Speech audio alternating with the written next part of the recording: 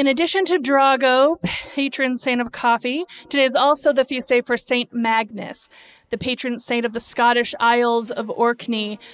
Magnus's story is very connected to place. He was the rightful king of Orkney until his cousin betrayed and killed him. I was curious, so I reached out to St. Magnus Cathedral in Orkney to find out how they were celebrating the Feast of St. Magnus today. And the organist wrote me back and said they would be singing a medieval hymn. And they wished us all a very happy St. Magnus Day. I would never tell the St. Magnus Cathedral's kind organist how to celebrate the Feast of St. Magnus, especially considering I just learned he existed. But between you and me, I was a little bummed. I'd found a video of a St. Magnus Cathedral historian describing the Feast of St. Magnus during the medieval age, and I was really hoping that they'd kept those traditions alive, because it sounded like a rockin' party. Inside the cathedral, 3 stories of stunning stone arches lined the sanctuary, and in the medieval age, they would have been covered every inch with paint, vivid colors. Outside, the world was new and bright and flowering. People would take intentional rest from working the land, and they would gather together as a community and feast and play games and play bagpipes, and they would dance and dance and dance. My hope was that they had at least kept the dancing. I think dance is a valuable and beautiful spiritual practice. I was thinking this week that the first time I ever visited Bethany, maybe 15 years ago, was because someone had invited me to a contra dance in the gym. I love that my story with this place and this community that is now so meaningful and important to me began with dancing. When my college roommate got married, her dad did the father-daughter dance, and then he took a seat at his table to watch the reception. I tried to motion for him to get out on the dance floor, and he would wave back with, "Oh, no, no, no, no, no, no." And I finally went over to him and I said, "Come on, Denny, it's dancing time." A reserved Minnesotan with reserved Swedish roots, Denny laughed and then shied away again. "Oh, no, no, no, no, I don't dance. I never dance. You go have fun. Let it be for the young people." I'd spent many holidays with their family. Denny had helped us move apartments. He'd given me good parental advice when my parents were far away, and Denny and I had a fun, joking relationship. "Denny," I said, "if you're happy to just watch the party, I'll respect it. But I'll be honest. When you look back on this beautiful day, the day that your youngest daughter got married, I have a hunch that it would be nice to say, 'I danced. I danced at your wedding, Izzy, and I'm so glad I danced.'" And Denny squinted at me as he tried to discern if I was being earnest or giving him a hard time, and it was probably both. And then he nodded his head and he walked out on the dance floor, and Denny tore it up. To the utter shock of everyone in his family who had never seen this man dance. He danced hard. And that was the day that Denny stopped calling me Alaina. He now refers to me exclusively as his dance partner. When I see him, there'll be a natural lull in the conversation, and then Denny will fill it with a deep sigh of satisfaction, and out of the blue just say, "I'm so glad I danced. I'm just so glad I danced."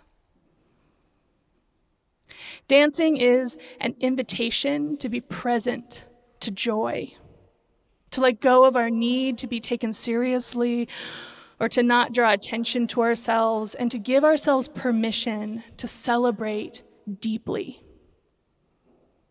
Psalm 30 has a note at the top of the chapter that this is a psalm sung at the dedication of the temple, a huge day. It's also a psalm that's read as a prayer after people have recovered from grave illness, because this chapter has text of praise. God, you did this amazing thing. You healed me. You restored me from the pit. You fixed everything, God. I'm blown away by you. Weeping may last through the night, but joy comes in the morning, for you've turned my mourning into dancing. And you may be here today, and that might be your story. I would love it if it is.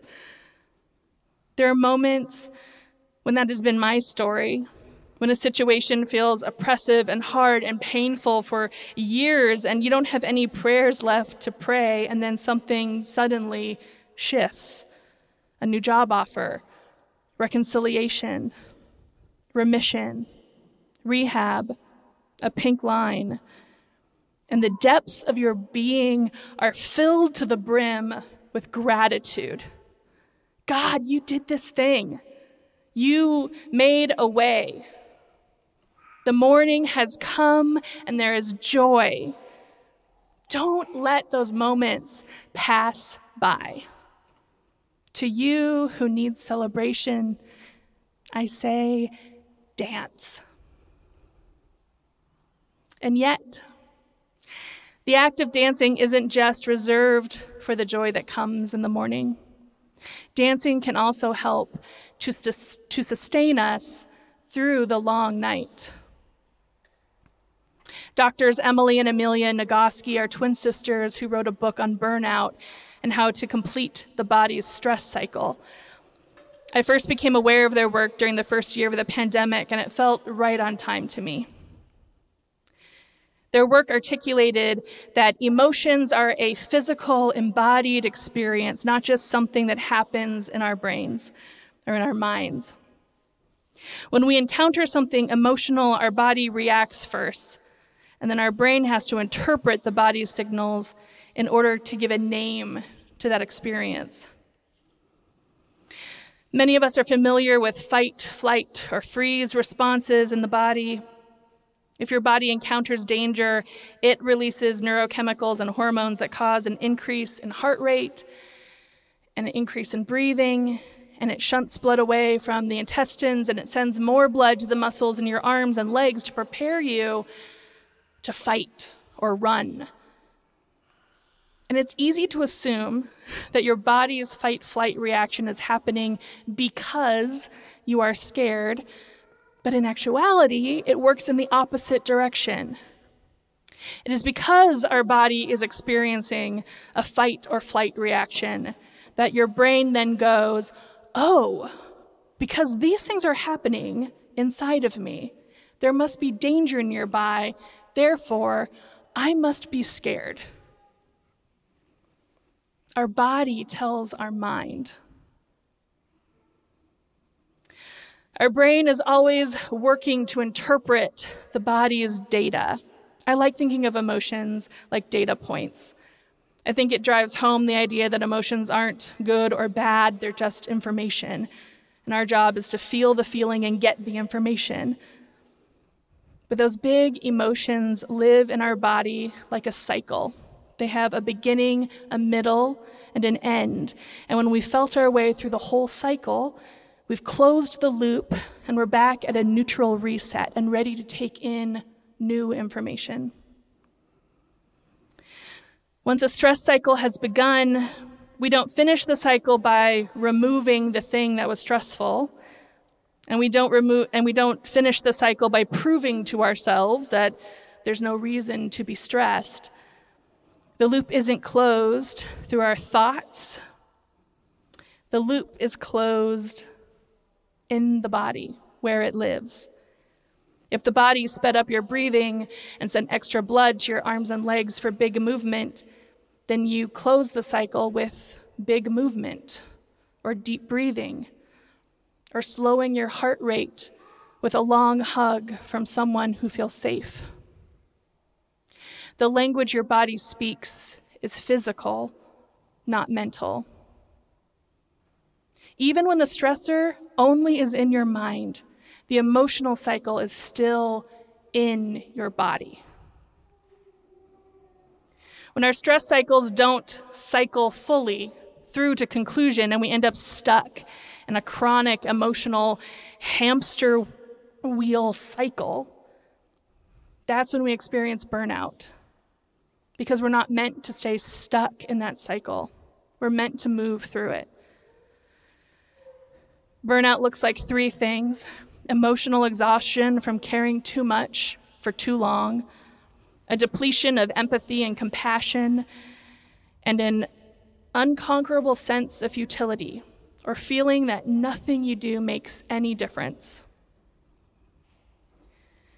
Throughout human history, dance has been part of sacred rituals of preparation for battle, rites of passage, courtship, hunting parties, changes of leadership, healing, crops, harvest, worship, and so on.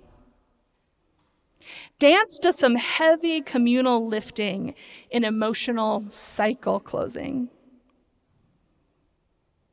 I've also seen dancing and joy present at many protests that I've been to, a march itself becoming a kind of community dance.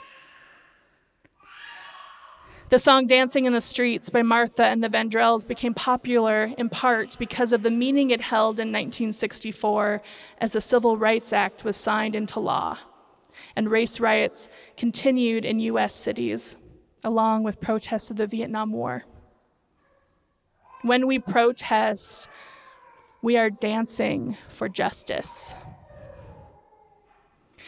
Communities have long used dance to tell their stories of the past, to process and heal in the present, and to bless, sing it, and to bless and prepare for the road ahead. Dancing is part of what makes a gay bar or a drag show a sacred space. Dancing restores and sustains. You may be here today and feel exhausted. You watch the news and you are burnt out. Where is equity and freedom and safety from violence for you, your neighbors, your children? You feel numb from the stories. How can you make a difference? To you who needs restoration and to close the hamster wheels of stress, I say, dance. Dance can be an intentional spiritual practice that we choose to cultivate space for joy, space for grief, space for everything. Dance it all.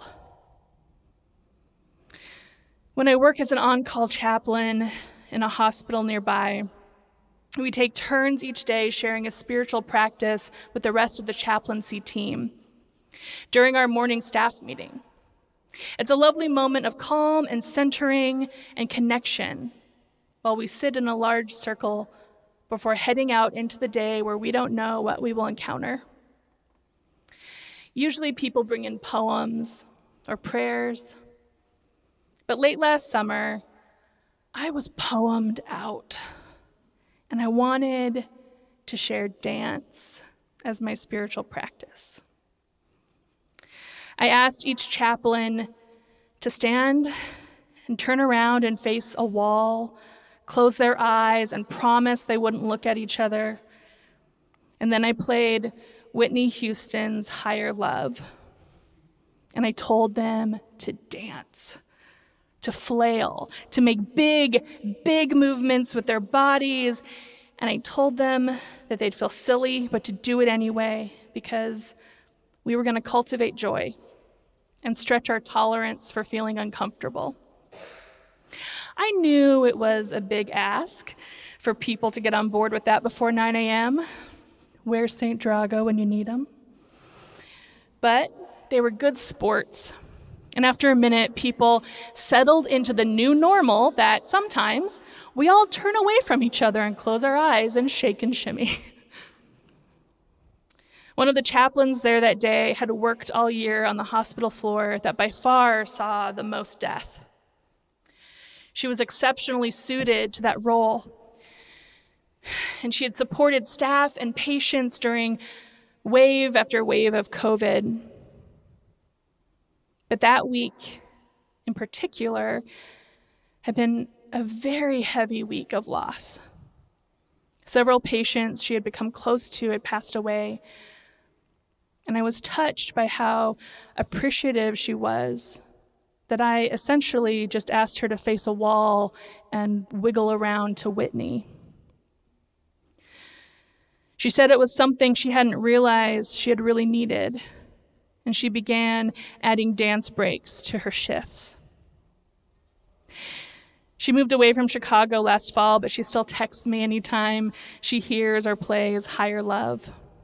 Dancing has become part of how she holds grief and death now as a hospice chaplain. You may also be here today, and the night of weeping keeps stretching on. You cannot see joy on the horizon from inside the pit. To feast and celebrate feels disingenuous, maybe painful. To you in pain, I say, dance. Dance. Because dancing is not just for moments of rejoicing after there has been perfect healing. Dancing is also part of the act of healing. Hear, O Lord, and be gracious to me. O Lord, be my helper. Dance in the midst of it all, a gift of kindness to your embodied self, a gift from God. There is space in verse 11 for you. You have turned my mourning into dancing, because dancing can be in the messy middle. Don't wait for there to be no fear or anxiety or grief or pain. Dance because there is fear and anxiety and grief and pain. So dance. This week, pull out your dancing shoes and your playlists. Dance alone in your living room or in the grass with your kids, or go to side tracks. Recognize it as a spiritual practice, an act of an embodied prayer, a place that we invite God to meet us. Dance.